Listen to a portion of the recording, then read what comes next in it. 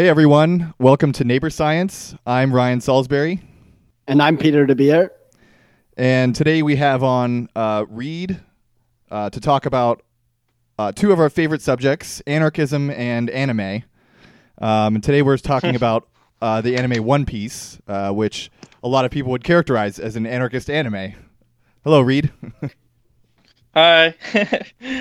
Yeah, One Piece is my favorite. I've definitely kind of built some of my social media online brand around anarchist One Piece themes. Yeah. Which maybe is what inspired you to invite me on here. Yeah, I think you might have been the one that inspired me to actually sit down and watch it because, I tried to watch it a little bit of it years ago. My best friend at the time watched it all the time. And I was like, oh, well, it must be good if he's watching it all day, every day. And yeah, I tried it and I was like, oh, well, it kind of looks weird and I don't know if I like it. But then, yeah, you or maybe someone else was like, oh, yeah, you should watch it because they're anarchist pirates. And I was like, what? That's cool. I guess I'm the odd one out here today, having never watched a single episode of One Piece. I feel kind of left out now. Yeah, why haven't you devoted hundreds of hours of your life to watch an anime, Peter? Come on. Come on. Not showing any dedication to the podcast. I know. I'm feeling horrible about that as is. The guilt trip is not helping. Thanks. So I'll just give a brief explanation. For those who don't know, One Piece is a very long-running manga series. It's been running about 15 years. It's about a superpowered young pirate in an ocean world who's trying to become the Pirate King. Most of the story thus far involves arriving at different places that are ruled over by a brutal oppressor, and Luffy getting mad about it and punching them a lot until they stop brutalizing people. There's also a militaristic, world-dominating government that upholds a cruel slave-owning aristocracy, often with wanton violence or even genocide. That's the basic story. Anything that you think I should add to that description, Reed? No, I think that's good for now. Okay. I mean, it's like a 15-year long manga, so there's plenty of details that you could get into. Yeah. And you'll hear this a lot if you watch any reviews of it, but some people 20 years, pardon me. Oh, it's 20 years. Okay. Yeah, some people are put off by the length. Right now they're up to chapter 912 or something in the manga. 14. 914, yeah. Yeah, I tried to catch up this morning and I kept getting distracted. Yeah. But okay, so now we know why I haven't watched this yet, because I get 2 hours of free time a week and I dedicate that to this podcast. How the hell am I going to fit 20 years of anime in? But yeah, what a lot of reviewers point out is the length is actually an asset to the series because the world is so rich and full. So the length is actually good.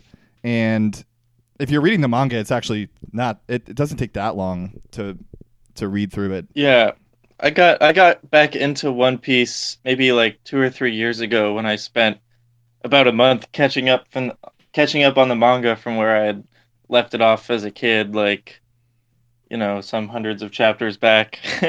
And since then I've kind of been able to enjoy following it on a weekly release schedule whenever somebody puts up the bootleg translations of the scans of a Korean release of it online. That's mostly been how I consume One Piece since then.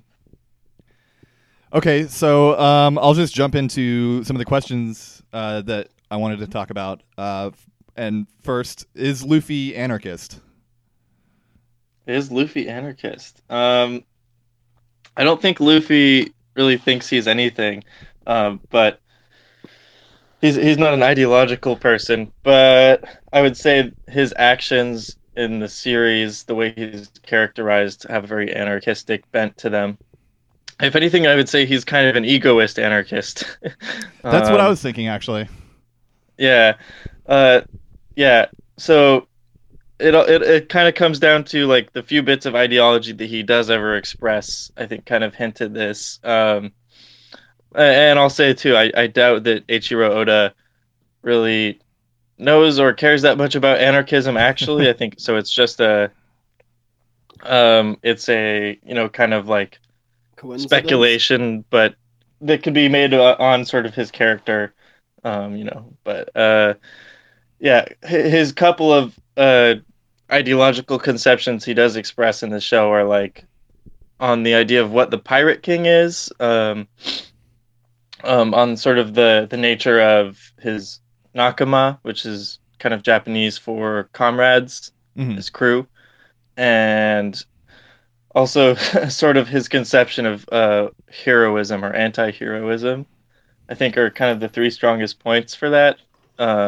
And just his generally like anti-authoritarian kind of mindset. So I don't remember this exactly. What does Luffy think the Pirate King is, or what does he say that the Pirate King is? Yeah, so it's sort of like expressed when he's talking with his two brothers about how they want to be the Pirate King, and they really talk about it as the Pirate King is the freest person on the sea, not who has the most treasure or the most followers, but the person who can go anywhere in the world and do whatever they want. So that's a very interesting. That's sort of that goal is always coming into conflict with all the other sort of pirates and adversaries he meets. Pirates who are obsessed with getting treasure or getting large followers, large armies of followers, like Whitebeard or Big Mom, some of the Yonko characters who are obsessed with controlling territory and having followers or being the most powerful. And it's sort of like Luffy's kind of like guiding star throughout the series that allows him to kind of like take on and beat these really powerful antagonists.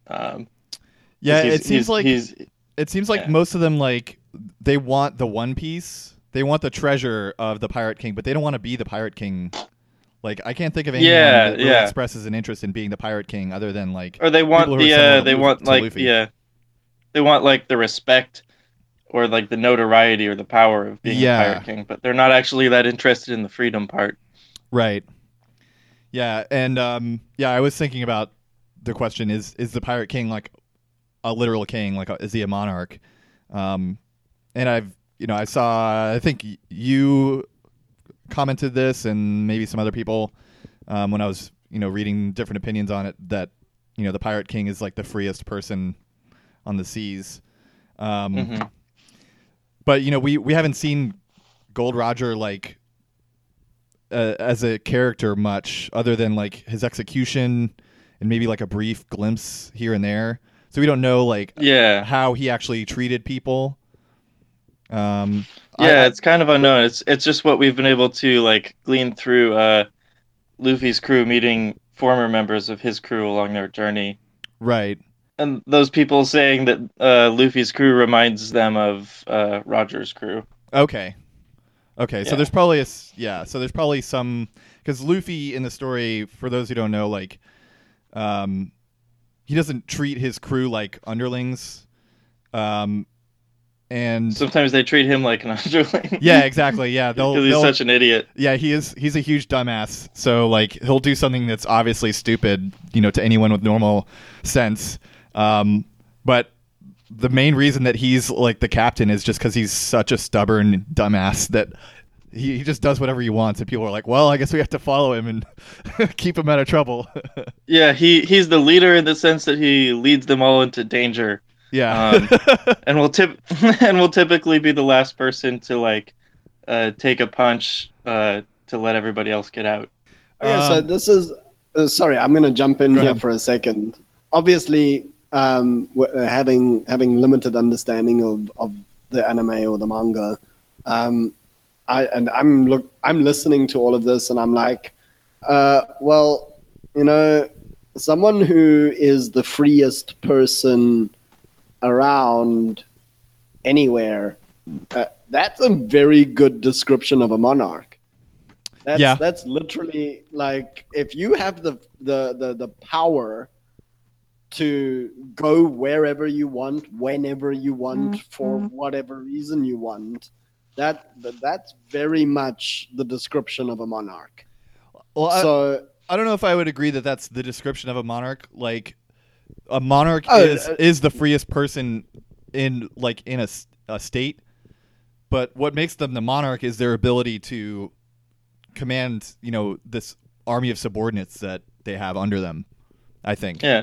Well, I mean, and I think like the Pirate King is really well contrasted to like the sort of the celestial dragon world noble characters in the series, because they're like legally like de jure the freest people in the world who have no rules that apply to them. They can take slaves, kill people whenever they want, complete arbitrary rule, based on hereditary inheritance. Yeah, so like in some of the newest chapters, in chapter 907, they say the world government is legitimized in part because there's no single king.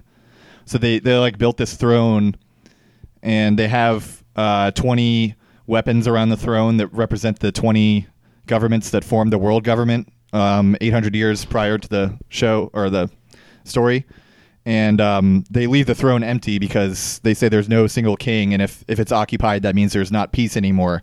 But then they immediately subvert it. right. They immediately subvert it because there's a council of 5 like elder nobles that rule everything, and like literally a few pages after that, one of the characters says the celestial dragons, the world nobles, are gods that get whatever they want, including taking a princess of a lower kingdom as a slave. And if anyone resisted, the Marines, the like world military, would basically carry out a genocide of the kingdom that the princess rules over as punishment. Yeah, and you could also say, I think Luffy in the show is one of the only characters shown to have ever actually just attacked a celestial dragon and get away. He was trying to take one of their friends as a slave back in the Sabaody Archipelago arc, and Luffy and Luffy's style was like, oh, punch this guy in the face, which was just like completely unprecedented. No one had ever done that, because that means you get an admiral and an entire like Navy fleet called down on you to destroy the entire island if you do that. And Luffy's just like, world nobility is a spook, so this guy's bad. Yeah, exactly. The other kind of anarchism that I think Luffy's kind of close to, though, is mutualism, because at the end of this is gonna be spoilers, but I don't think it's too bad. Just read the story. It's still enjoyable, even if you know what happens. At the end of the Dressrosa arc, there were 7 pirate fleets that tried to pledge themselves as Luffy's subordinates. They were like ready to go. Like, drink the sake and we'll do whatever you want. And Luffy was basically like, nah, I don't want to do that. You're not my subordinates. But if you need my help, or if I need your help, we can call on each other to help. Yeah, that was a really great scene. Yeah. It's typical, like, Luffy being very blunt and not wanting to deal with the responsibility of being in charge of a bunch of people. Yeah, I almost wonder if it's more of that than he's, like, actually, like, opposed to the, subordinate relationship, that, like, he just doesn't want to do it. He's so carefree that he doesn't want to care about it. That's like what's so great about Luffy's character that makes him work in the show, is like he has these moments of like kind of like brutal honesty and clarity and stuff. Like this one where he's just like, you can't quite tell if he's actually just being really smart or he's just being really like selfish. Another really good he's one. Kind of like that the kung fu movie trope of like the old sage that seems crazy. There's one like that I think is very another sort of like one of my main bits of evidence that like, oh, Luffy's an anarchist kind of ones, is where he was talking with I think Shirahoshi, the mermaid princess character, about she was referring to him as a hero, and he was like, no, I'm not a hero. A hero is somebody who saves the day and gets the meat and then has to share the meat with everybody. I just want to eat the meat. I don't want to give it to anybody else. I'm not a hero. That's I think my main bit of evidence for Luffy's egoism. He does not want. He's not altruistic. He doesn't want to help people necessarily. He just wants to eat the meat, and if anybody gets in his way, they're going down. And if anybody, gets in the way of his friends or hurts them, they're going down. But generally, he's very, very opposed to just sort of like being a charity kind of person, and he only helps people who also are like helping themselves. Yeah, there's even that line from Sterner. I'm trying to look it up. Oh yeah, you are nothing but my food, even as I too am fed upon and turned to use by you. Yeah, straight out of Sterner. It reminds me of this scene where like this big dragon attacks him, and he's just like, "Oh, cool, lunch," and then kills the dragon and eats him. Yeah. Yeah. He has a lot of very like Goku kind of character traits like that. Yeah, would have really based him off of Toriyama's work. Yeah. So there's in One Piece, for those who haven't seen it, there's actually a lot of stories in it. Even if Eiichiro isn't political himself, he writes stories that strongly resemble like political realities in our current world. The one that jumps out at me the most is the Skypiea arc, which is like where I first really took notice of the politics aspect of One Piece. So my question for you, Reed, is a one-state solution for Skypiea a good idea? Yeah, I mean, I think that if I'm thinking back to like the resolution of that one, it seemed like that's kind of where it was headed in terms of like basically taking down this extremely hierarchical lightning god character ruling the island, who is kind of like, creating all this division and conflict and allowing people to finally actually like work out their differences. And that was a really interesting one too, because basically all the formerly terrestrial inhabitants of Skypiea ended up there on accident. Like they were forced to live there, which has an interesting kind of like parallel too, if you think about it. They were forced there by some weird like natural catastrophe or whatever, where they're half of an island just like launched up into the sky one day. But right, yeah. Yeah, and those characters like strongly, I mean, were supposed to resemble Native Americans, so I think it was extra interesting there that like they have this story that it's basically like a settler colony, and the Native American characters were like forced into sort of a ghetto, and then once the war between them and the settlers was resolved, they were kind of like, well, do we have to leave? And they're like, well, where would we go? Like, we can't go back to where we came from because we've been living here for generations. So it's like kind of a similar situation here where like the U.S. started as a settler colony, and the land definitely like rightfully belongs to the indigenous people of America, but at the same time, like the people that have been living here for 400 plus years we can't just like go back to Europe.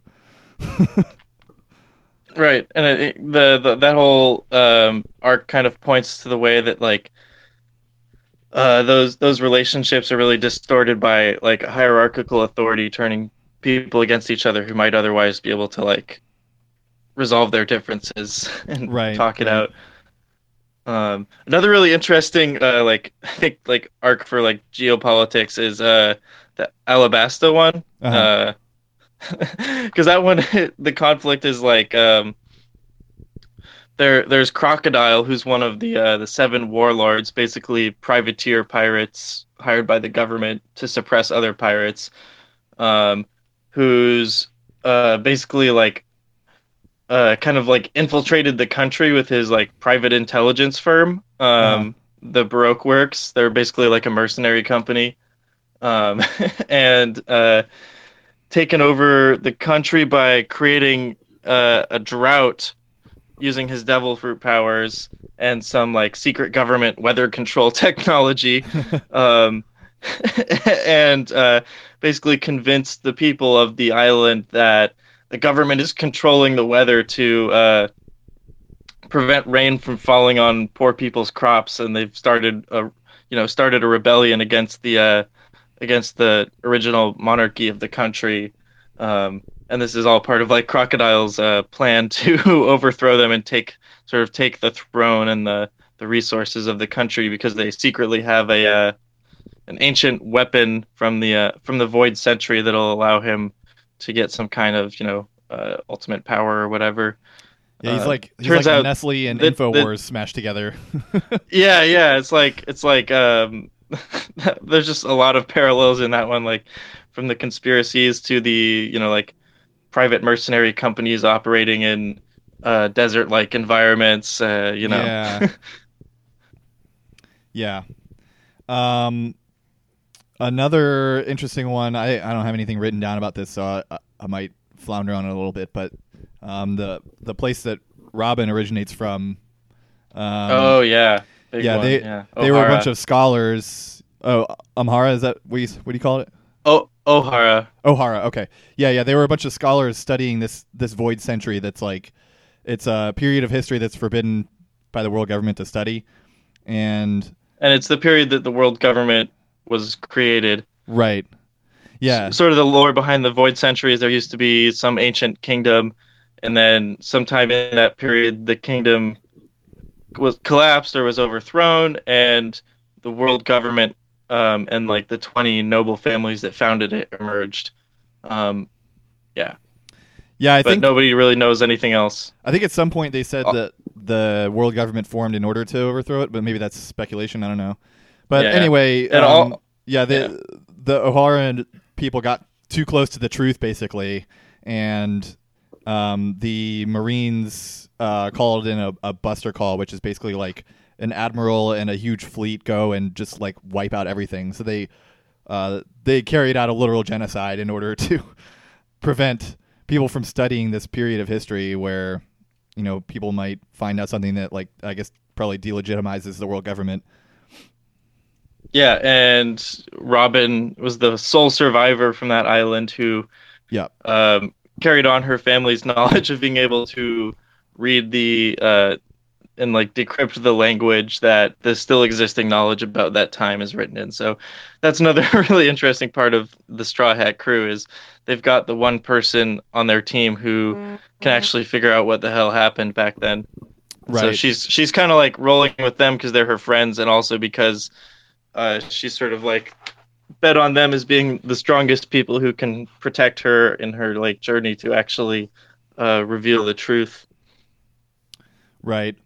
So another thing that I always love about One Piece is that it doesn't shy away from the realities of civilization, like, and specifically like a class system. So a good example of this was in one of the chapters I just read, chapter 906, where you first see Marie-Joie, which is the kingdom of the celestial dragons, the world nobles. Yeah. And so there's in one panel there's this large people mover that they call a travelator, and the people that are using it are from the lower kingdoms, and they're like, wow, this is so convenient, it's so cool, like it's this just massive people mover like they have at the airport. But then like 2 panels later they show underground they have a whole like army of slaves that are physically pulling the track on the travelator, and that's the way that it works. And one of the slaves is like, save me, or if not, please kill me. Yeah, anything to do with the world nobles is just like, like it's hard to believe that Oda doesn't have really strong, like kind of like abolitionist views beliefs. in it. Yeah, abolitionist views or something, because everything to do with them is just like an insanely just like despicable caricature of everything that's wrong with class societies in the real world. Like, yeah, that's true. Like, even in like their depiction, like they're like grotesque, fat, like they look like inbred or whatever. They have like ridiculous hairstyles, and they just look like shit. They look like the kind of person that you think of when you think of like a late Habsburg prince or something. Yeah, exactly. Like they're just I've read very few manga with quite so like despicable like antagonist oligarchs basically. Yeah, yeah, Like he really puts in a lot of effort to make them as unlikable as possible. yeah. Then there's a whole like subplot with the Don Quixote family, which is like a world noble family that is apparently not like morally as corrupt. They're one of their members decided to get rid of all his slaves and then move down to the ordinary world on an island somewhere with his family. Um, but then everybody there, realized that he didn't have the support of the world government anymore, and they could do whatever they want. So they basically lynched his whole family. Yeah. And the only survivor was his son, Doflamingo, who went on to become one of the main antagonists that Luffy goes on to fight. And one of the most like brutally oppressive people in the story. Yeah, he becomes like an international arms dealer kind of character. Yeah. Running a giant weapons network between all the islands and spurring on all these wars.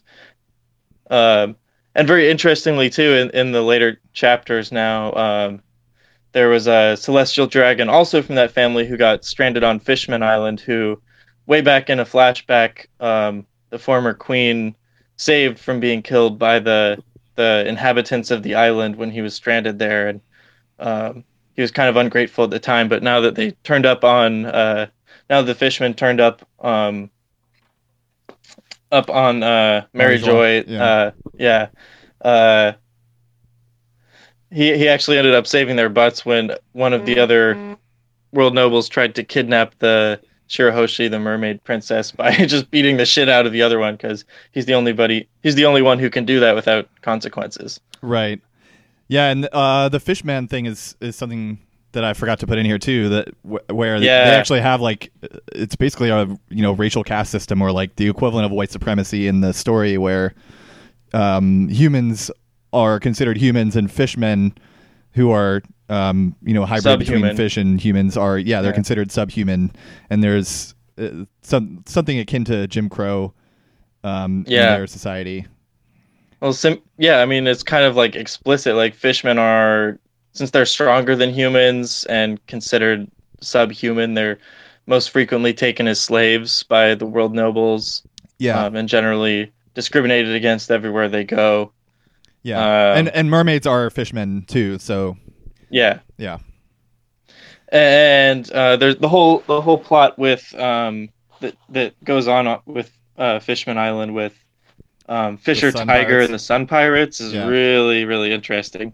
Yeah, it get kind of like because they're sort of like that character type where the whole story he's telling with Fishman Island has a lot to do with, I think, has a lot of like relevance to like, at least if you're from the US, like black liberation struggles, in the sense of like this kind of like internal conflict and debate, and dialogue between like pacifist factions, sort of like violent separatist supremacist factions, and then sort of like a middle ground kind of faction like Fisher Tiger's group, who were like, we're not above using violence for self-defense and liberating our people, but we're also not pacifists, and we're not trying to rule over the humans either.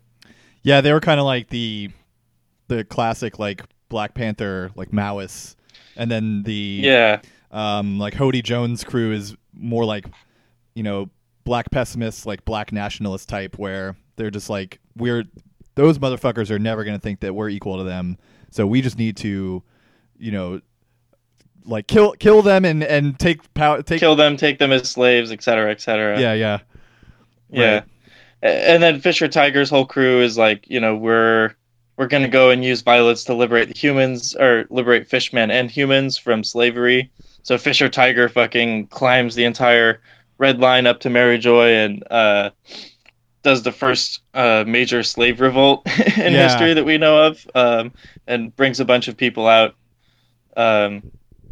humans and fishmen, liberates them and helps them join his crew. One really interesting connection with that is the character Koala, who's like a human kid who he rescues in one of those raids, frees from slavery and returns to her home, but in the process ends up like leading to his death when he tries to return them because the Marines get him. But then she goes on to join the Revolutionary Army and become one of the highest ranking officers of it.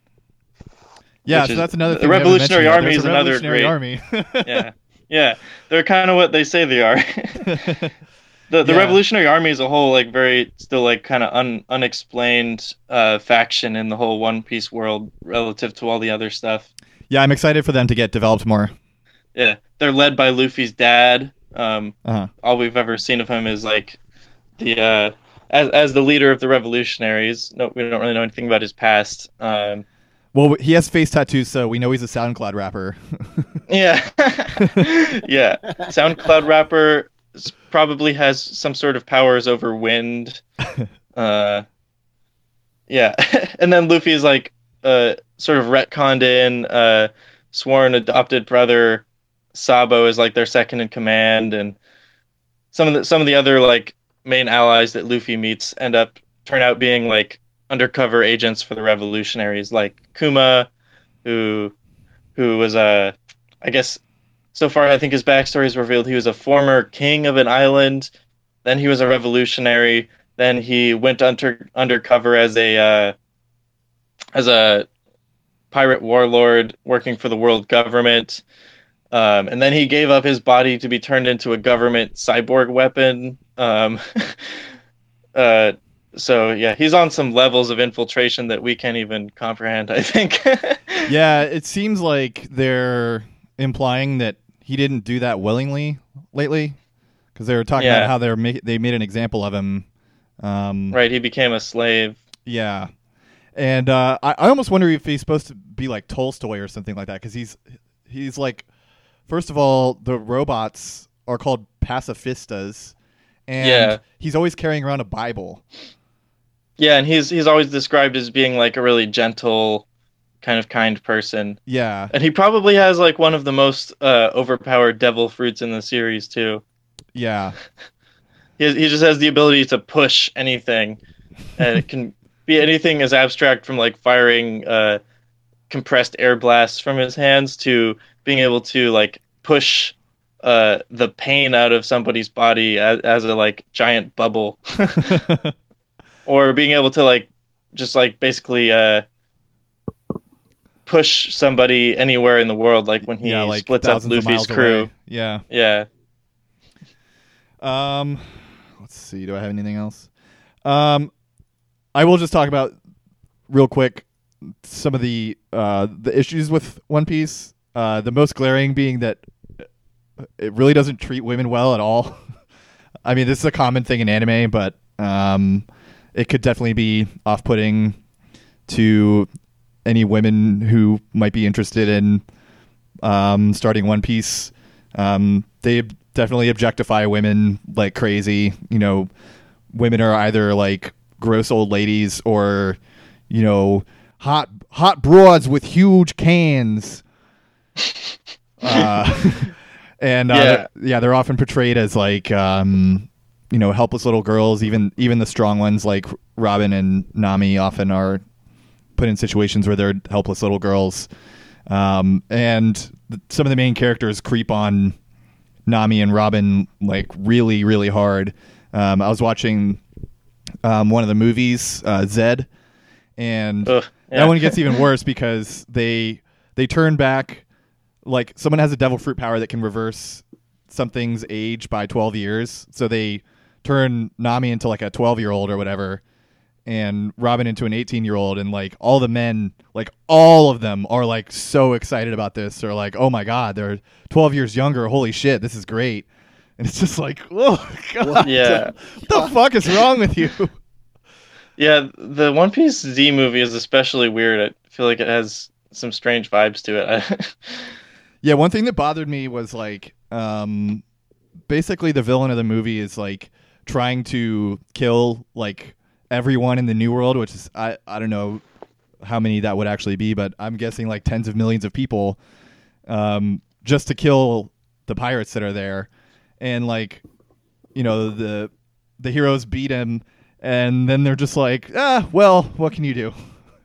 They don't like hold it against him that he was trying to kill everyone in the new world. Like, it's just like, well, I guess he redeemed himself, sort of.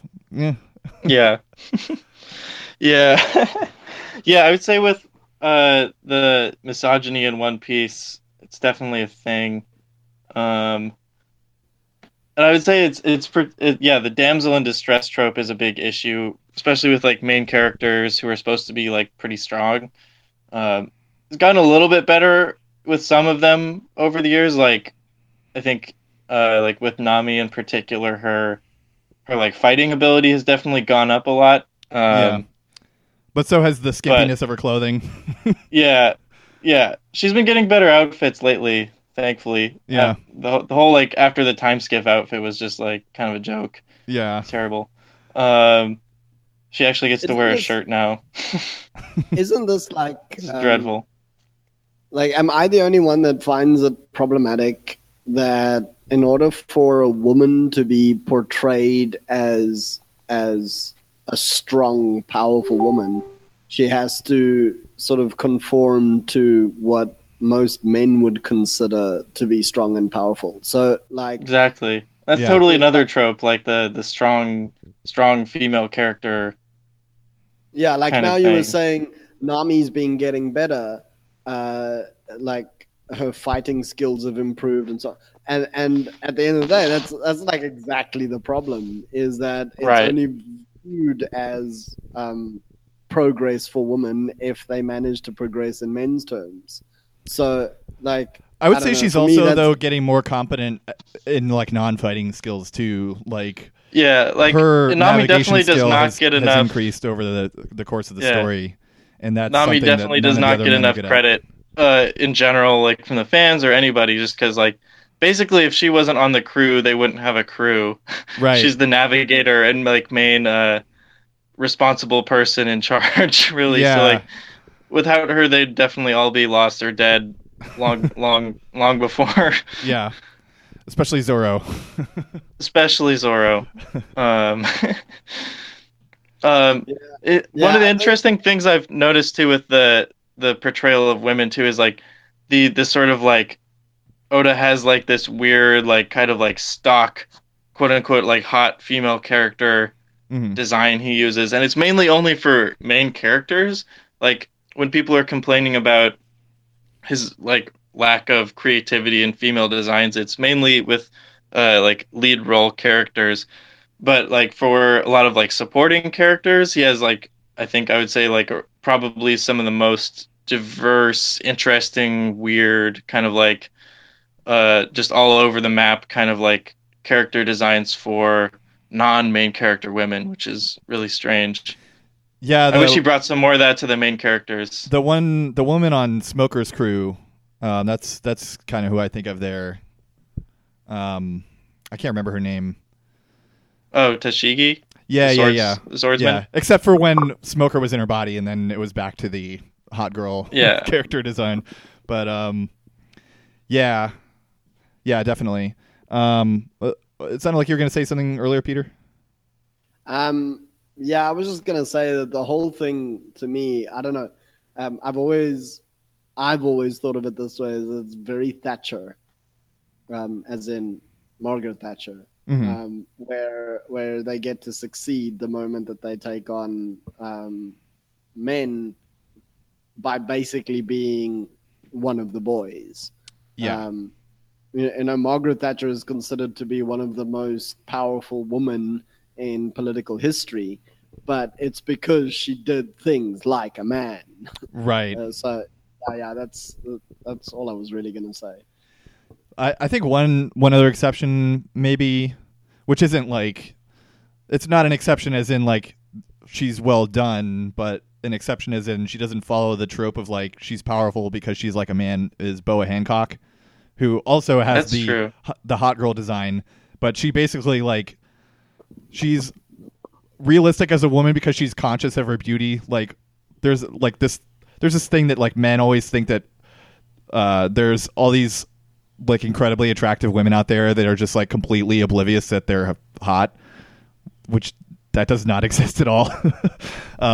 But Hancock is like supposed to be the most beautiful woman basically on the planet, and she totally knows it, and she uses that as a weapon in order to like not only like stun people literally, but also kind of to manipulate men who are too dumbfounded by her looks to like see what's happening.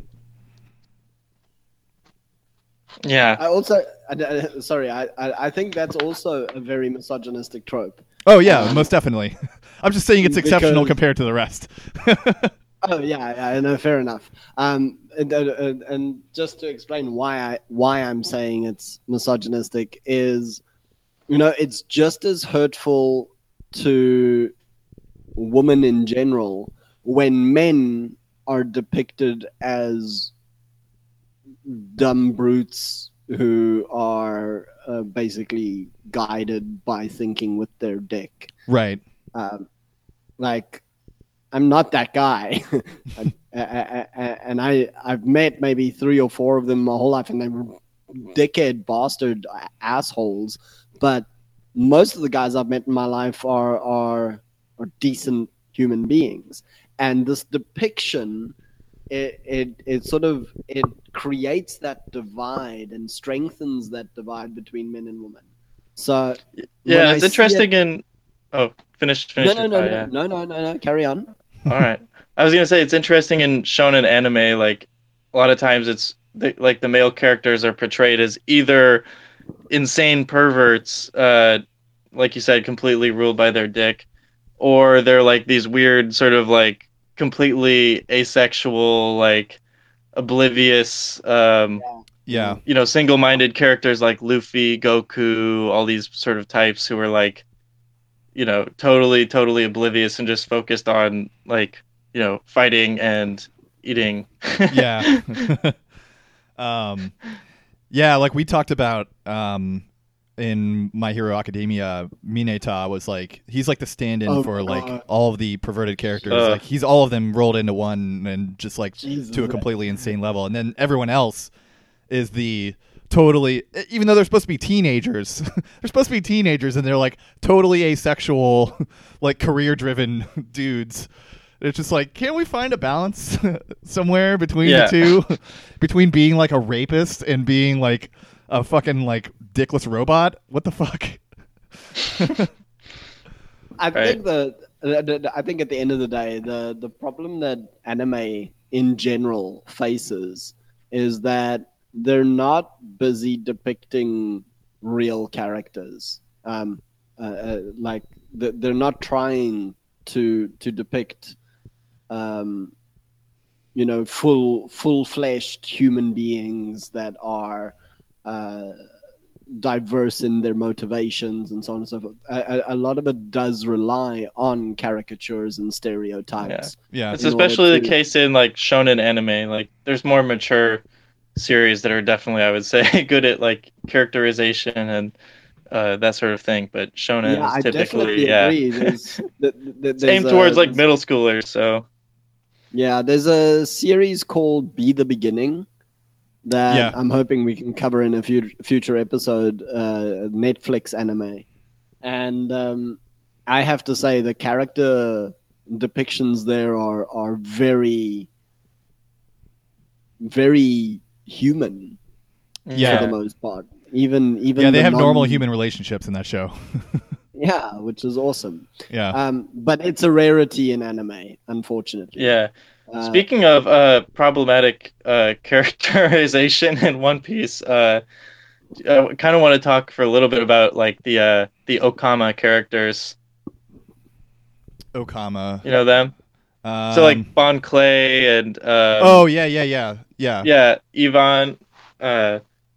Yeah, so they're like always a source of frustration for me in One Piece because on one hand, they're some of the most, I would say, like problematic or like offensively depicted characters, but also in typical One Piece fashion are some of like, the ones that become like main or like supporting cast are also like some of the best characters in my opinion in terms of like Yeah, they're like being well awesome developed. or like being well developed as Yeah. people or like really sympathetic. Yeah. Kind of the breakdown is there. Okama is like basically the Japanese version of like drag queens is sort Yeah. of how I understand it. It's different from transgender in It Japan. seems like a and mix between drag queen and like non-binary. yeah, so they're not seen as men, but they're also not like fully transgender women either. And so it's like these characters putting on some just like really like very bizarre sort of like um, kind of like cross-dressing stuff. Like Really one of the gaudy main ones, clothes. yeah, one of the main ones like Eva. She's like one of the commanders of the Revolutionary Army. And it goes between calling her like she and he. And she Yeah, has she's literally her gender fluid devil from her fruit, power. Yeah. yeah. Her devil fruit power allows her to manipulate hormones and become a man or a woman or turn people into men and women. So that's a whole interesting, weird thing. But she's totally based off of Rocky Horror Picture Show, I would say. Yeah.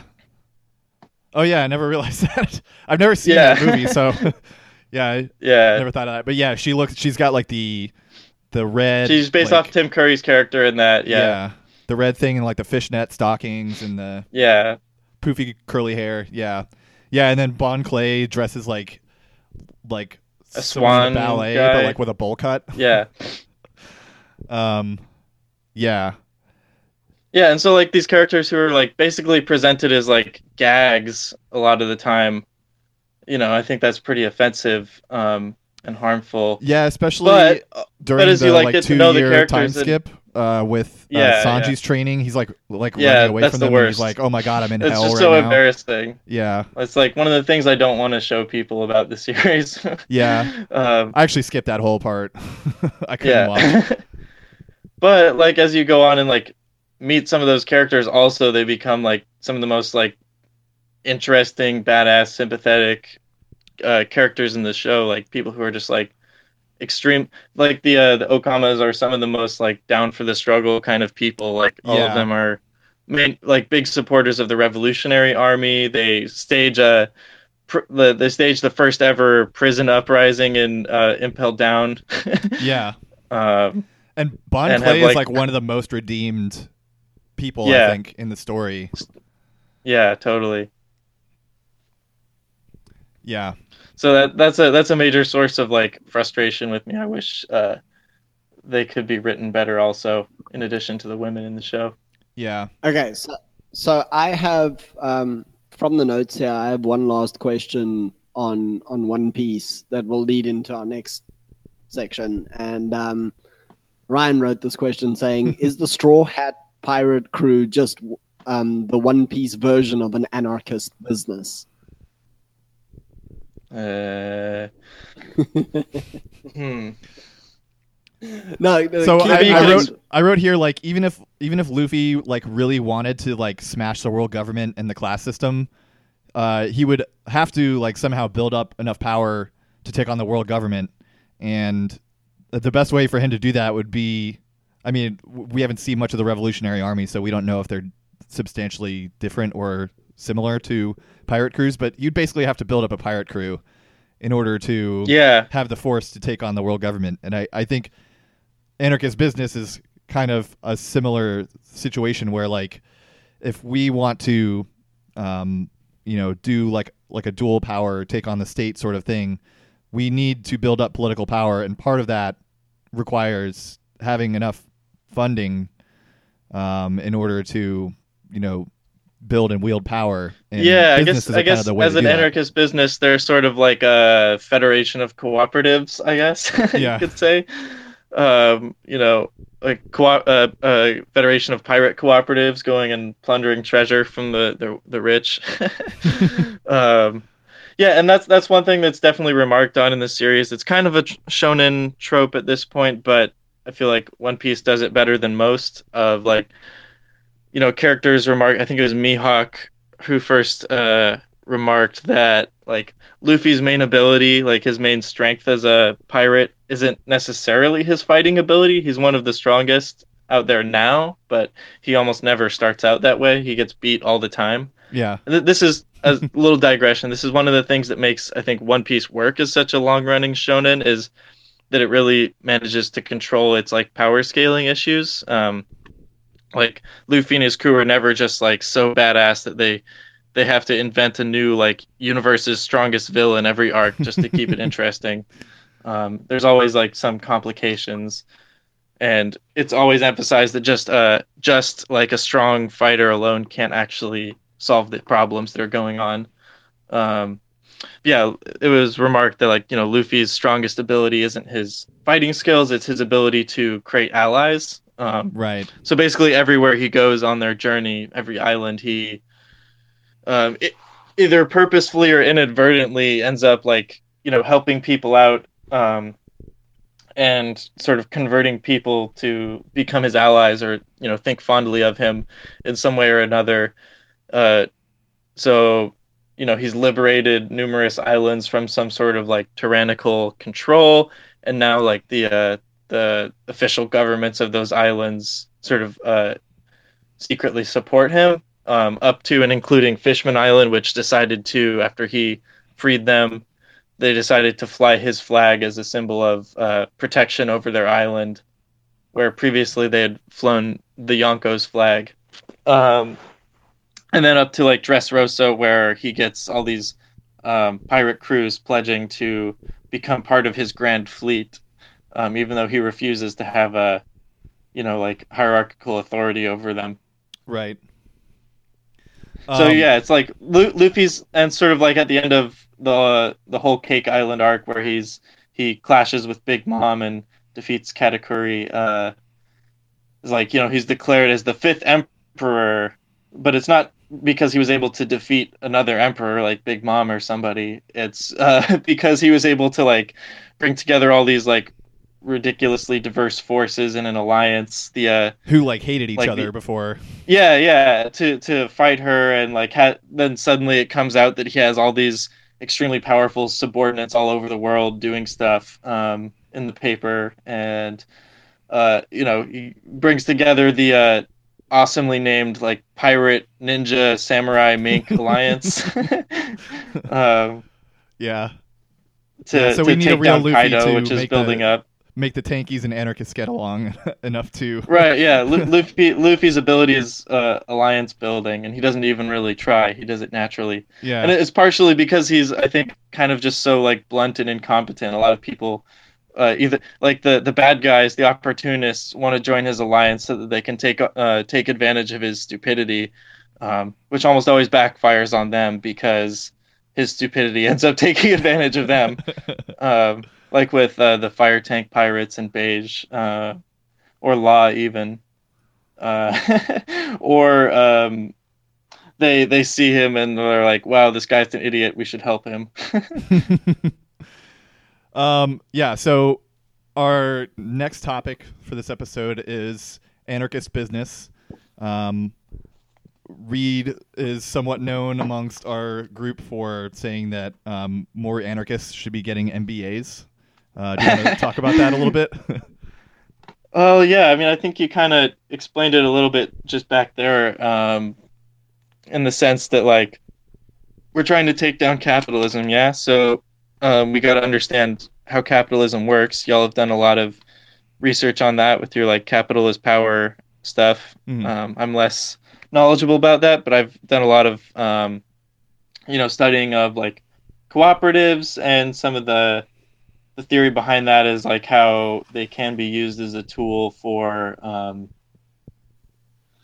you know, basically like outcompeting capitalism in some senses. You know, maybe it's a bit idealistic, but I think it's something that's necessary. Is like most revolutionary movements out there that have made especially like libertarian socialist ones that have made a dent, have had some form of alternative economic arrangements to build themselves up. And some of the more interesting like contemporary experiments in the US are explicitly based around that strategy, like Cooperation Jackson over in Mississippi is, you know, basically pursuing like a black working class liberation agenda through the creation of a cooperative federation in the South, and especially being early adopters of more high tech automated digital fabrication technologies. Their sort of hypothesis with that being that they're sort of contributing to the kind of like degradation of price formation by uh, basically like decreasing the marginal cost of production through like 3D printing and other fabrication and like digital technology applications. So yeah, I Right. think it's really important for anarchists and revolutionaries to understand how that stuff works and find points of intervention where we can actually, um, actually sort of like drive a wedge in, or even in some cases outcompete um, applications of capitalist logic. Another one I'm really interested in is ways that we can intervene in disaster capitalism, as like Naomi Klein writes about Right. in the Shock Yeah. Doctrine and some other books. That's one I've been doing a lot of thinking about. Is there disaster capitalism basically being the way that private companies and the state go into areas that have been struck by natural disaster and use the disruption that they create in the local markets to impose a new like economic logic, displacing traditional economies and building hotels and basically everything that's going on in Puerto Rico right now Yeah, if the is a good social order gets example. disrupted, there's going to be someone there to rebuild it. And Right, and I currently, think, it's the capitalists who are using it to create the most exploitative form possible. right. So this would be a great thing for an anarchist MBA to think about is like how do we get in a good position where when stuff like that goes down, we can also move on that disruption in a way that supports the autonomy and like the rebuilding of those communities under their own power. Like what kind of resources can we leverage in order to block or at least like compete with the disaster capitalist forces and the vultures that are kind of like moving in on those zones. Right. So my like really I guess terse argument in favor of why we should be starting businesses is it's a fact of life that we need money to do any kind of meaningful political work. Even if you think that electoral politics is pointless and that we just need to build for the revolution, you need money to do like whatever, whether it's to finance your organization or just to continue living your life. So if the choice is between being completely dependent on capitalist employers and wages in order to get that money, or organizing on your own and getting it by other means, it seems like the latter is clearly better. So if the choice is between getting money from wages and getting money from like organizations that we create ourselves, I think there's no contest that getting money from wages is not as good. Yeah. 100% in agreement. And I would much rather contribute to a collective that is working on setting up people's assemblies and setting up local cooperatives than give my money to Apple Yeah. or like any of the big dominant capital businesses. Yeah. One of my favorite just on that little note, a little digression, one of my favorite examples of that sort of thing, or one of the more like creative, funky examples I've researched in the past year has been a group in Spain called the Catalan Integral Cooperative. They're just hilarious. They're a bit like a pirate crew in some senses, like because they are a collective, and their purpose is to kind of like organize and funnel money into other cooperative and like collectivist ventures. And the way that they actually make the majority of their income is through basically tax loopholes. They exploit tax loopholes in Spanish Nice. self-employment law to make money. And then they just funnel most of that money towards like hacker spaces and land projects and all these other initiatives that they support. And then sort of have a participatory budgeting process for kind of creating like basic income on a needs basis for their like membership who do most of the like organizing and administrative work. And then they get all their money by basically providing a tax write-off for self-employed people in Spain, that's a lot cheaper for them because being self-employed in Spain or really anywhere is a big headache in terms of taxes. So people can Right. join their like collective shell corporations that they create in order to get really cheap self-employment taxes, and then they basically like take a cut of that tax break to fund a bunch of like wacky leftist shit. That's So actually a very cool model. Yeah. To be honest. yeah, it is. So Peter just messaged me. He says he has to leave in 5 minutes. So Peter, is there anything you want to say before you go on this topic? Well, I'm currently in the process of managing one business and starting several more, and the entire premise behind one of the businesses that we're starting is to enable small collectives to set up as a kind of federation of worker co-ops. Nice. Not that we're actually doing the work for them, but we're Kind of providing creating- infrastructure?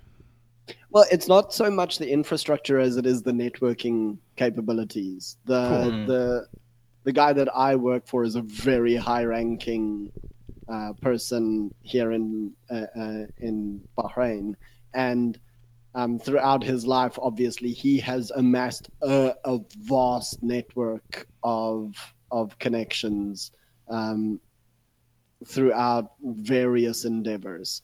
And we sort of sat back one night and went, well, we've got all these connections that we can use to make a fat load of money.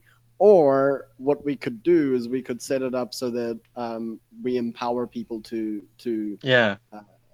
achieve something that is valuable to the community and sustainable in the long run. Because at the moment, let's face it, being anarchist basically is almost directly saying that you're anti-capitalist. And I mean, obviously not If you're really all- anarchist. yeah, if you're really anarchist. And so a lot of anarchists don't understand the capital system properly because they've avoided it their whole life. They've avoided taking jobs that give them good pay. They've avoided getting into business because they view it as participating in a horrible system. But at the end of the day, while I don't think that we need to become part of a system and destroy it from the inside, I don't think that it's possible to build dual power if you're not building power. Right. So that's my 10 cents. Yeah, I agree a lot, and like I think that's a really undervalued part of all this is like, like people are very eager to start the productive process, but it's also really important to have like networking and supportive organizations because most people it's really complicated and don't know how to start this sort of thing. Anything from like a small local cooperative to like a big, whatever venture. It's complicated. Yeah, and not just that. I wish I knew someone who was capable of doing this kind of research. There have been several studies that have shown that capitalist businesses that fail is mostly due to random stuff that happens. But I don't believe this. I realize there's empirical research that sort of contradicts me. But I think that what is misunderstood here is that a lot of capitalism has to do with who do you know. If you know someone in power, they can pull strings that change things dramatically. The bank's got $1 trillion from the government. even though they failed. Yeah. At the end of the day, like, there's another small business owner here on the island who, because he doesn't have the kind of connections that my boss does, he's got a completely different mentality for how he goes about his business. Whereas where there are obstacles and red tape for him, my boss doesn't even think about it. He knows the people that can change all of that with a simple phone call. And this is the thing: is unless you build networks of power, you're always going to be stuck as the 80% of new startups that fail within 5 years. And that's like really interesting for like collective economic ventures too, because the research on them does show that they fail significantly less often than ordinary firms, but they face much more barriers to capitalization, which things like just like simple networking and power connections could really really address, I think, like kind of what you're working on there. Yeah, awesome. Okay, guys, I have to get going. Gotta go. All right, man. Talk to you later. Talk to you later. Cheers.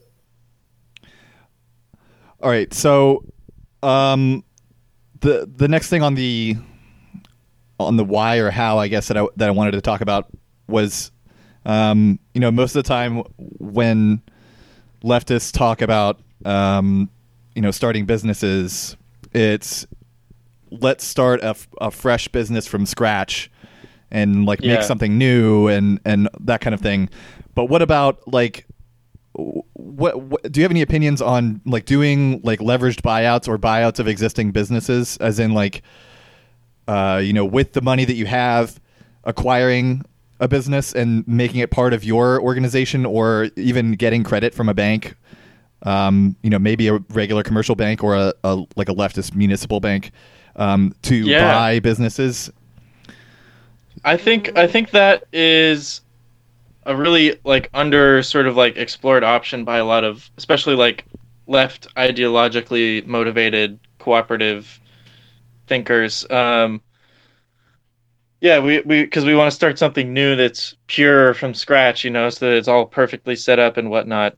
And when we do work at an existing firm, it's like, we're workers. How the hell are we ever going to have money to buy this shit from, the billionaires that own it? But this is actually kind of an interesting new like, I guess, marketing angle that some people in the cooperative movement in the States have started to emphasize is, I forget the stats exactly, but, really, really significant portion of businesses out there are at risk of having kind of like an inheritance crisis or a succession crisis, where the owners are aging out with nobody to replace them. And so the co-op movement is really making a big push to basically like incentivize business owners that want to retire or are dying, or or being, killed in an angry mob or something, incentivizing them to sell the company to their employees, as a cooperative or collective venture, which is really interesting. There's like some new like lobbying initiative, kind of trying to be like they're basically creating like model bills, kind of in the ALEC style, going around to different state legislatures, with a couple of like model bills that they're trying to introduce in states to basically provide like tax incentives, and other incentives for business owners to sell to their employees as cooperatives, or form ESOPs, employee stock option. I forget what the P stands for, but basically, they're not quite cooperatives in the sense they're not internally democratic, but they do have equal employee equity, so they can be seen as like kind of a stepping stone to a cooperative structure. Right. Like while the business owner still owns the place, they can transition it to an ESOP and then after they pass it on, it can become a cooperative. I think the group doing that is called Democratize the Enterprise. If you're interested in it, if anyone's interested in looking into that. Yeah, I'll have to put that in the show notes. They were on I think they were on Richard Wolff's program a few months ago, is where I heard about them. Democratize. I'm like an old guy. I write things down on paper, so hey, nice. Writing it down on paper. Yeah. So you already started touching on this a little bit, but how do you think leftists or anarchists should structure their business? So there's the question of like worker ownership versus management, profit sharing versus employment. A business based on profit sharing might like be able to charge lower prices to customers, but say like a normal publicly traded company with employees probably would have a much easier time raising capital, not just because anyone can put their money in on it, but also just because that the structures of society are already geared towards those types of businesses being able to accrue the most wealth. Yeah, from what I've learned so far studying this kind of stuff and talking to people in the cooperative and solidarity economy movement is, well, for one thing, it's really highly contextual. Like the culture that you're working with is really important. Like the culture of employees at a particular firm or in a region is really important in terms of how it's going to work. So for a highly democratic collective kind of environment to function, people really have to be committed to making it function. It won't just happen on its own. Right. So if people aren't motivated by the cause, it doesn't work as well. Exactly. Yeah. So, it's difficult. One of my friends and teachers here worked at a taxi cab drivers worker cooperative in Madison, Wisconsin for 20 years. And, so he's sort of seen all of the different dynamics that can arise. Some people are in it because they like the cooperative and being involved in everything. Some people like it just because it pays better and has benefits.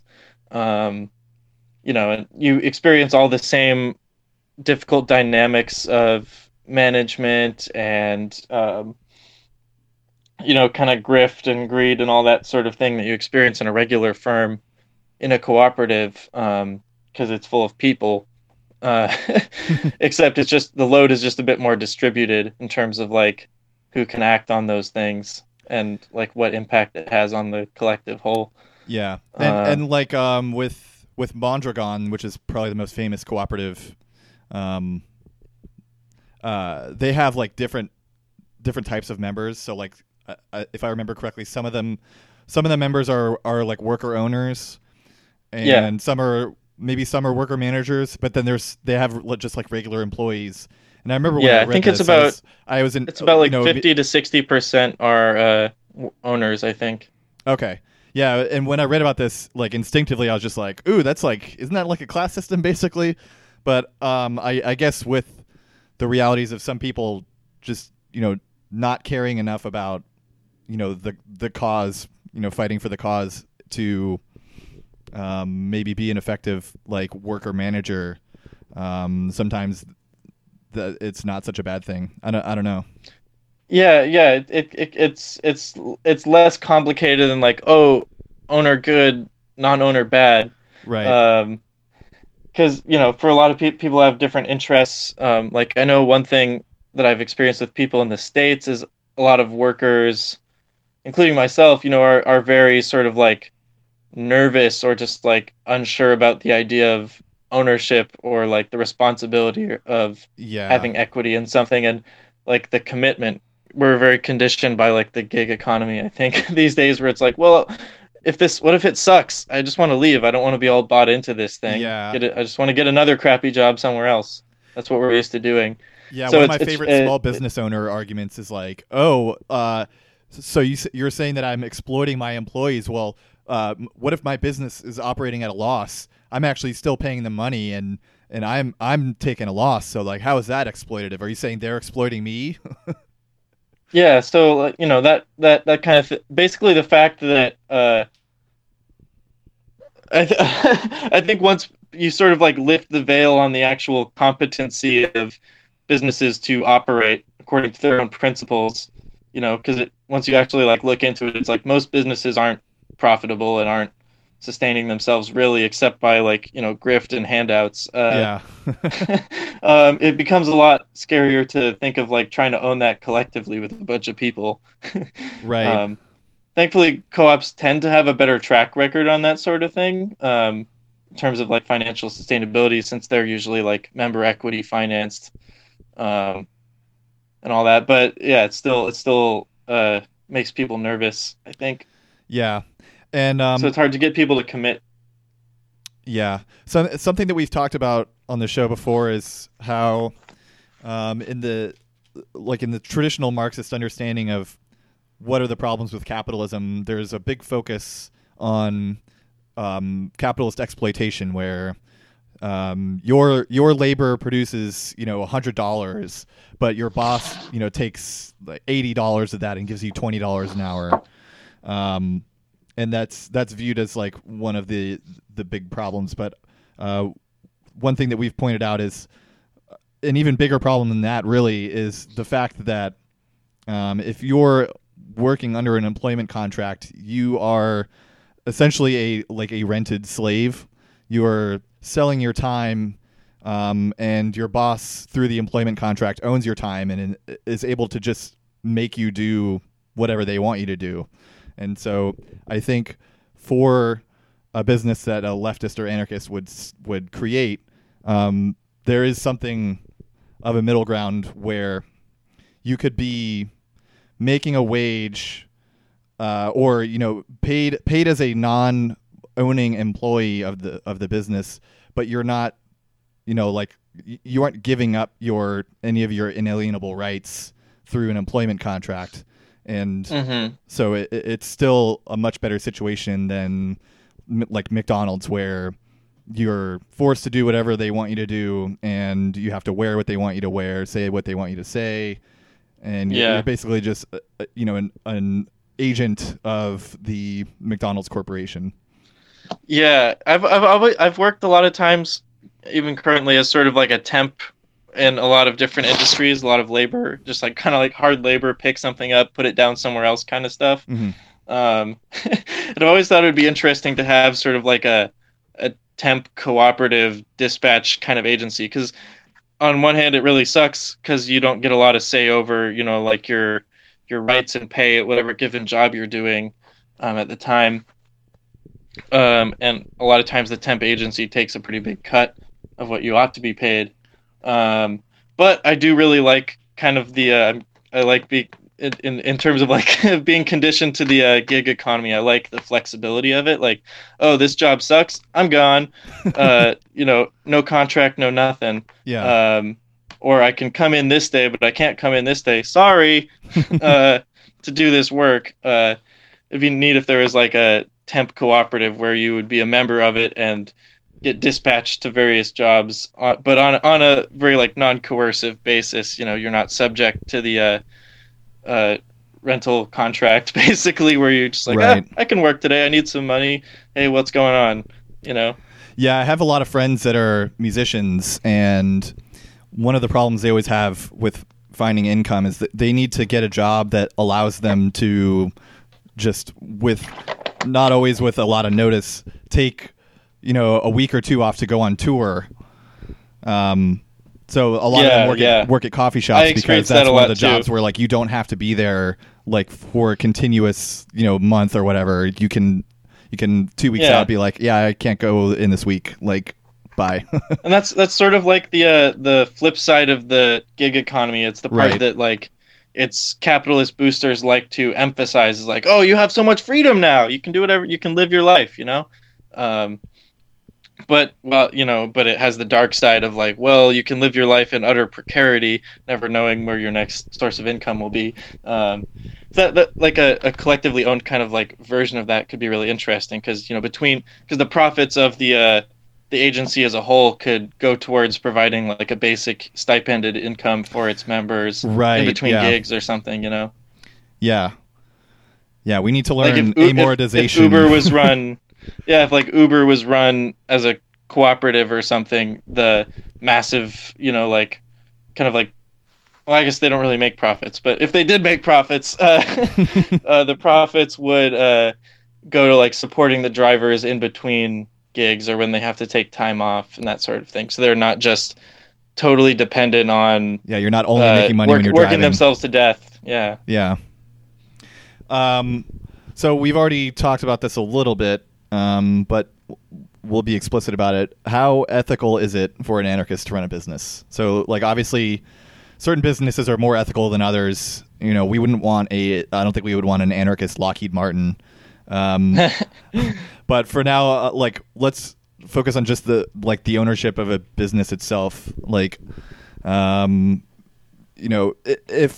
someone is like a sole proprietor, do you think that's unethical? Like, do we really need our businesses to be based on a cooperative or profit sharing model? I think this could just be a yes question. It depends, because it's like how leftists think of like employment versus how ordinary people think of it can be pretty different. Like, I think most people who don't have an ideological angle on things are like, there's shitty bosses and there's good bosses. I'd rather work for a good boss, Yeah.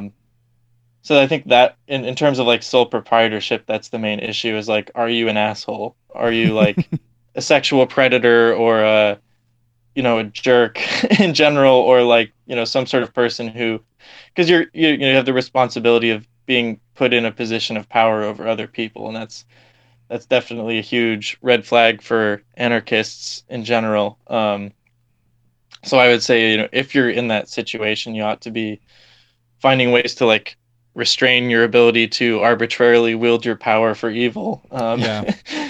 Don't sexually harass your female employees.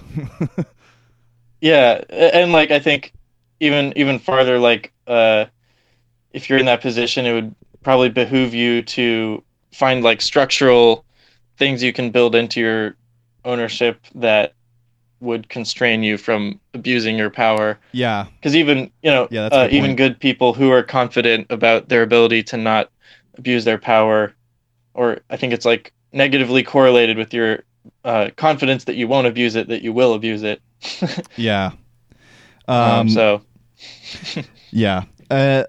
So another thing that we talk about on the show is how in Marxism, capitalism is viewed as control over production, but through the capitalist power lens that we use, capitalism is more control over distribution. So obviously there is quite a lot of there's like a range of things that capitalism could be producing, but to a large extent, there's stuff that's just going to be produced whether or not we have any say in it. So, like, what do you think of the ethics of having an anarchist like pesticide company? Like, is it unethical to do that? Yeah, I guess that's the question. Yeah, that's an interesting one. I mean, I think there's a lot of like non-anarchist cooperative ventures that do that sort of thing. Mm-hmm. Like some cooperatives are formed out of an ideological motivation, and some are just formed out of like a sort of like purely kind of like pragmatic economic consideration, like cooperatives between farmers or other producers, for example. Right. Operate pretty much the same as any old business, but they have different ownership structure because it was advantageous in whatever market they were operating in. Yeah, so I guess the question is like, how much do you have to change, like the material reality beyond just,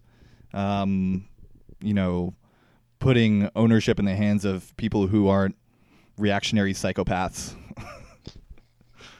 Yeah, I think, I don't, to the extent that people still need pesticides to do stuff, I guess they still need to be produced, but I'm not sure that's something that we should necessarily be focusing on. Like, Yeah. if anarchists are going to go getting into business, I think the main consideration should be like, beyond like how this provides a livelihood for me and my, my comrades here. I think the second consideration should be, how does this intervene in the system? Like, how are we kind of like causing some sort of disruption in the market system towards our own goals? Are we driving down or like interfering with price formation on this industry, or are we sort of subsidizing the rollout of some important new technology? So I think it is important that the actual production of industries that anarchists get into are ethically oriented. Just because I think in order to like roll out a lot of new technologies and products, they need to sort of be subsidized by an ethical motivation or ideology beyond profitability. Yeah. Just because it's such an uphill battle, it's hard for people without that motivation to kind of like stick with it and make it happen in terms of like renewable energy or any of this other stuff, Yeah, because then like the other side of it is like, people who are not even business organizers, people who are just employed. There's a certain level of, what can you really do? The system is so powerful that, sometimes you have to take an unethical job, and, are you really going to, say that someone is unethical for doing that when they have to make money to survive or whatever. But yeah. So yeah, it's a different consideration between it's a bit different sort of degree of responsibility when you're considering between I'm just taking this job to survive, or I'm starting this business and supporting it. Yeah. It's a whole different level of things. Yeah, and then the last one I had in this topic is like selling to consumers versus selling to other businesses. So like if you're making a product that you're selling to consumers, that means you're mainly getting your money from the working class. Whereas if you're selling to other businesses, that means you're mainly getting your money from capital. So like there is on one hand, if you're getting your money from capital, it's like you're providing for them or you're beholden to their needs. But then on the other hand, if you only get your money from the working class, then the most money you could possibly control is the amount of money that the working class has, which is the minority of it. Yeah. That's a really good question, because both of those are important and both of them are problematic. Yeah. Like I remember like an anecdote I was told about Mondragon from people there was like it was like they were manufacturing parts for a major like car company, and so that in one of their cooperatives in Spain, but then that car company was like, we're building a factory in Mexico. If you want to keep supplying parts to us, you're also moving your factory, like half mile down the road from our new factory in Mexico right now, or you're losing the contract. Yeah. So they had to like on the fly set up this Mondragon factory in Mexico and, employ non-cooperative members there, which is sort of how they're one of the main like growths of their non-member ownership has been sort of being forced to shift manufacturing to more like globalization friendly locations. Yeah, that's something that happened at the company that I work for. We had this very large contract that was responsible for the bulk of the revenue in my division, and they like the contract got severely cut thanks to the Trump administration, and so they had to lay off like 20 people or something like that. Like we went from like a 30-person team to a 6-person team, and Yeah, that's one of the issues with selling to businesses or government or large organizations is that money could just evaporate if some political event happens within that organization, or if they, change what they want you to do for them. They can just say, well, that money's gone now, and then you're really out of luck. Yeah, and I think this question really points to what I think is one of the most important principles of like leftist business, cooperative business, whatever you want to call it. Like the basically the ability of confederation between firms. Yeah. Is really really sort of, I think, like the key to kind of like unlocking the competitive potential of anarchist business, leftist anarchist business. Like that's the main reason that the Mondragon Federation is as powerful as it is now, and it's not even that powerful on the world stage. It's just a regional economic powerhouse in Spain, like seventh largest company in Spain or whatever. But I think what people from Mondragon have said is like the issue that they've been struggling with in the past sort of 20 years of globalization is how do they extend their principle of like federation and ownership internationally. It's something they haven't figured out yet. Most of their overseas employees are not members, for example. They've been doing some experiments with like the Steelworkers Union in the United States to set up union cooperatives here that are connected to Mondragon. But I think it's that principle of federation, because it's what allows, and I think it goes to the question of selling to businesses or selling to consumers. I think selling to government would be a third important one to consider. That's true. Yep. Especially being a government contractor. Government can generally create money, so yeah, they're even less limited by how much they can spend. Right, and I think that's the advantage that collective firms would have is like they can actually sell to all of those, and you can, if you build up the sort of ecosystem of ownership, you're able to potentially like control supply chains in a sense where resources are distributed and reallocated between all three sort of customer bases. Like, for example, in a cooperative federation like Mondragon, when a firm shuts down or has to downsize due to market pressures, instead of laying off all the members, they can be supported with with money in the interim period and found new jobs in a different firm in the network without having to be kind of let loose and on their own. Like that. Yeah. That was one thing happened when several like Mondragon firms had to close, is all of the employees were found new jobs at different factories or businesses in the network. Yeah, another thing that I think could be an obstacle, and this is probably going to slowly go away,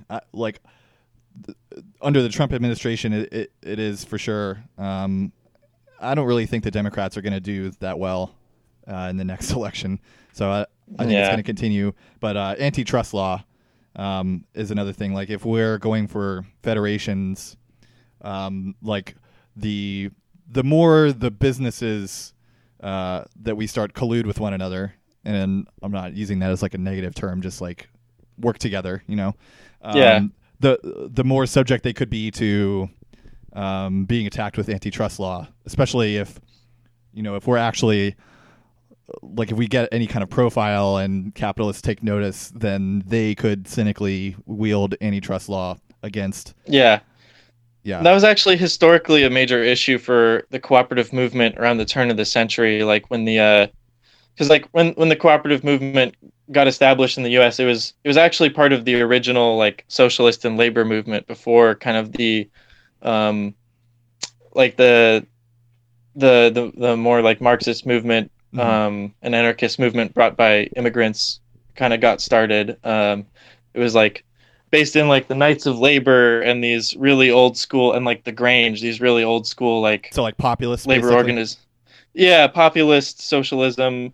It was where the cooperative movement in the U.S. started, and right around that time, they did experience that exact same problem that you're describing. Basically, cooperatives were barred from undertaking interstate commerce directly by capitalist businesses lobbying against them. Yeah. And so it was a huge hindrance to them until I forget when, but eventually those laws were repealed and they were able to do interstate commerce like any other business. But yeah, like rail lines were refusing to transport their products, all sorts of crazy stuff. So I think that's another thing that we have to be thinking about too in our heretical anarcho-reformist agenda, is convincing all those democratic socialist politicians that we keep electing these days to introduce co-op friendly legislation. And I think it's a very doable thing for them because they can introduce it under the guise of like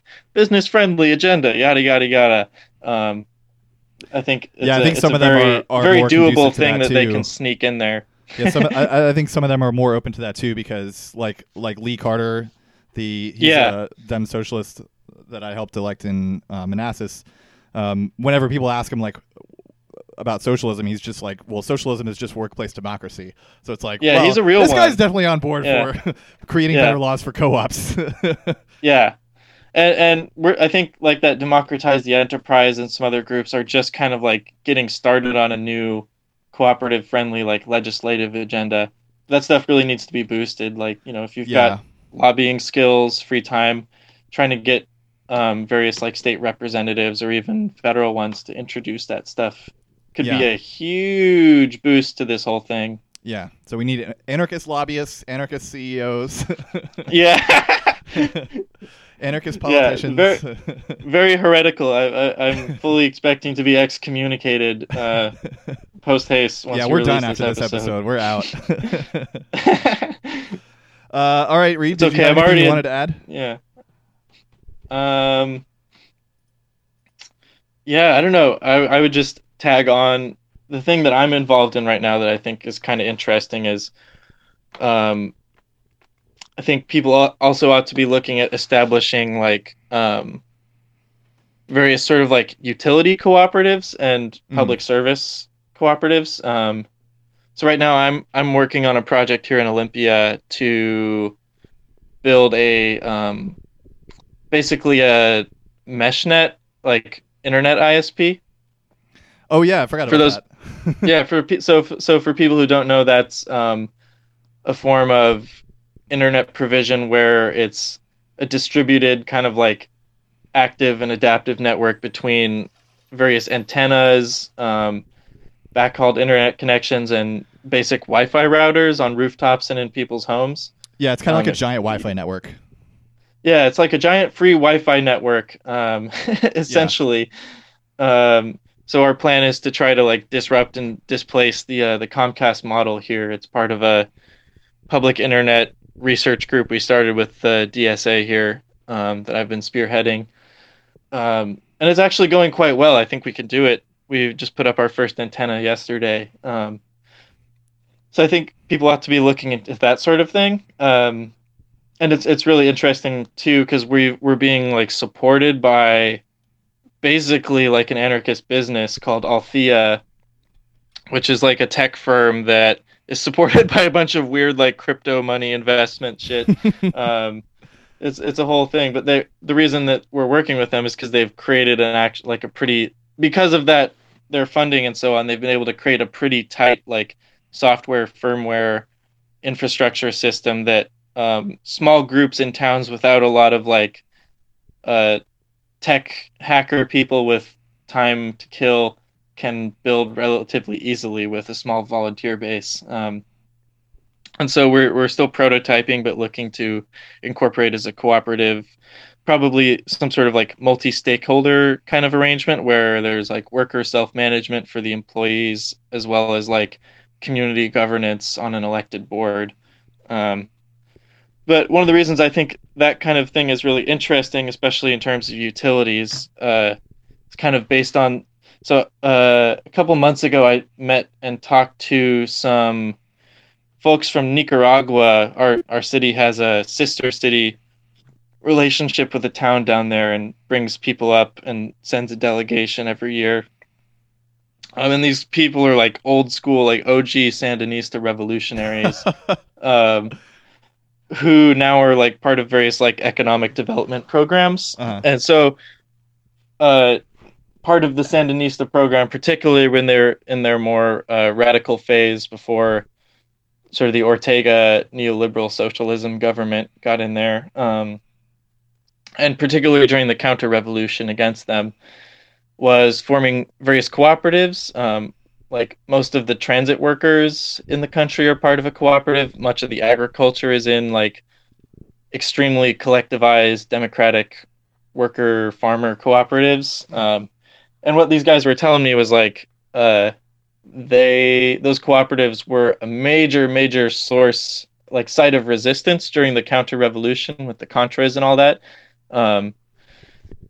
Because they were a place where people were accustomed to practicing democracy and collective activity. And so they were a major target for the Contras. And so this guy at the time was part of one of the militias defending the agricultural cooperatives from the Contras. It's this whole crazy story. Yeah, but basically really the point he was trying to make is like a really interesting role that the co-ops played in like basically preserving the revolution there against the Contras and the counter-revolution, was that they retained like a socialistic, communistic, and like collective organizational structure while also kind of being defended by private property rights. So when the right-wing government got into power and was, hell-bent on selling off every state-owned company and privatizing it, they couldn't privatize the cooperatives because they were already private. And so they sort of like kept the flame alive for socialism and like the revival of the Sandinista movement there through leveraging like neoliberal logic and private property rights and being able to sort of exist in the face of neoliberal privatization schemes. So I think that's kind of an interesting lesson for. That sounds nice and all, but I think you're really just a liberal, and the only way to really defend the revolution is to take over the state and create massive bloodbaths to purge everyone that's against us. So I don't know about all that. Leninism is just social democracy with more bloodbaths, really. Because in the end, that's like the issue is like you get into state power and you create state corporations. Well, as soon as somebody else gets into power, bye-bye. It's the Obama administration problem. Yeah. So it's like it's important to sort of create like a third sector outside of the private economy and the state economy that can actually have some self-sustainability and independence. Yeah. So I thought it was an interesting anecdote in terms of like people like all these new like socialists in the U.S. ought to be thinking about this sort of thing and thinking about how to take industries. Instead of like pushing for like municipally owned broadband or, all these other sort of like public corporations, I think we ought to be thinking about a different option where a new government can't simply sell them off as part of an austerity package. Yeah. All right, Reed. Thanks for coming on. This is a really interesting conversation. Enjoyed finally being able to talk about One Piece on the show. Yeah. Do you want to like plug your Twitter, your Facebook or anything? Yeah, Twitter. What am I? Wingles _R on Twitter. And I guess everybody on left Twitter is like running away to Mastodon now. So I'm just Wingles. That's not going to happen. Mastodon. A bunch of the big accounts move. So who knows? Oh, well, we'll see. Yeah. All right, man. Thanks for coming on. Yeah, if you enjoyed listening to this show, if you've never listened before, we have a website, postscaritymagazine.com. It has all of our old episodes. You can find them by tag. It also has the Post-Scarcity Anarchism zine. I have not worked on that in a long time. I don't know if I'm going to get back to it because the podcast takes up a lot of time. But we also have a Twitter. It's at NeighborSciPod. We're on Facebook and Instagram as Neighbor Science. We have a Patreon on patreon.com/neighborscience. So occasionally I put a bunch of outtakes up there. I'll have an extra 30 minutes at least of audio from this show that I'll be putting up there. So if you donate $1 or more, then you can listen to that. I think that's everything. If you enjoyed it, give us a rating on iTunes so that normies can listen to us too.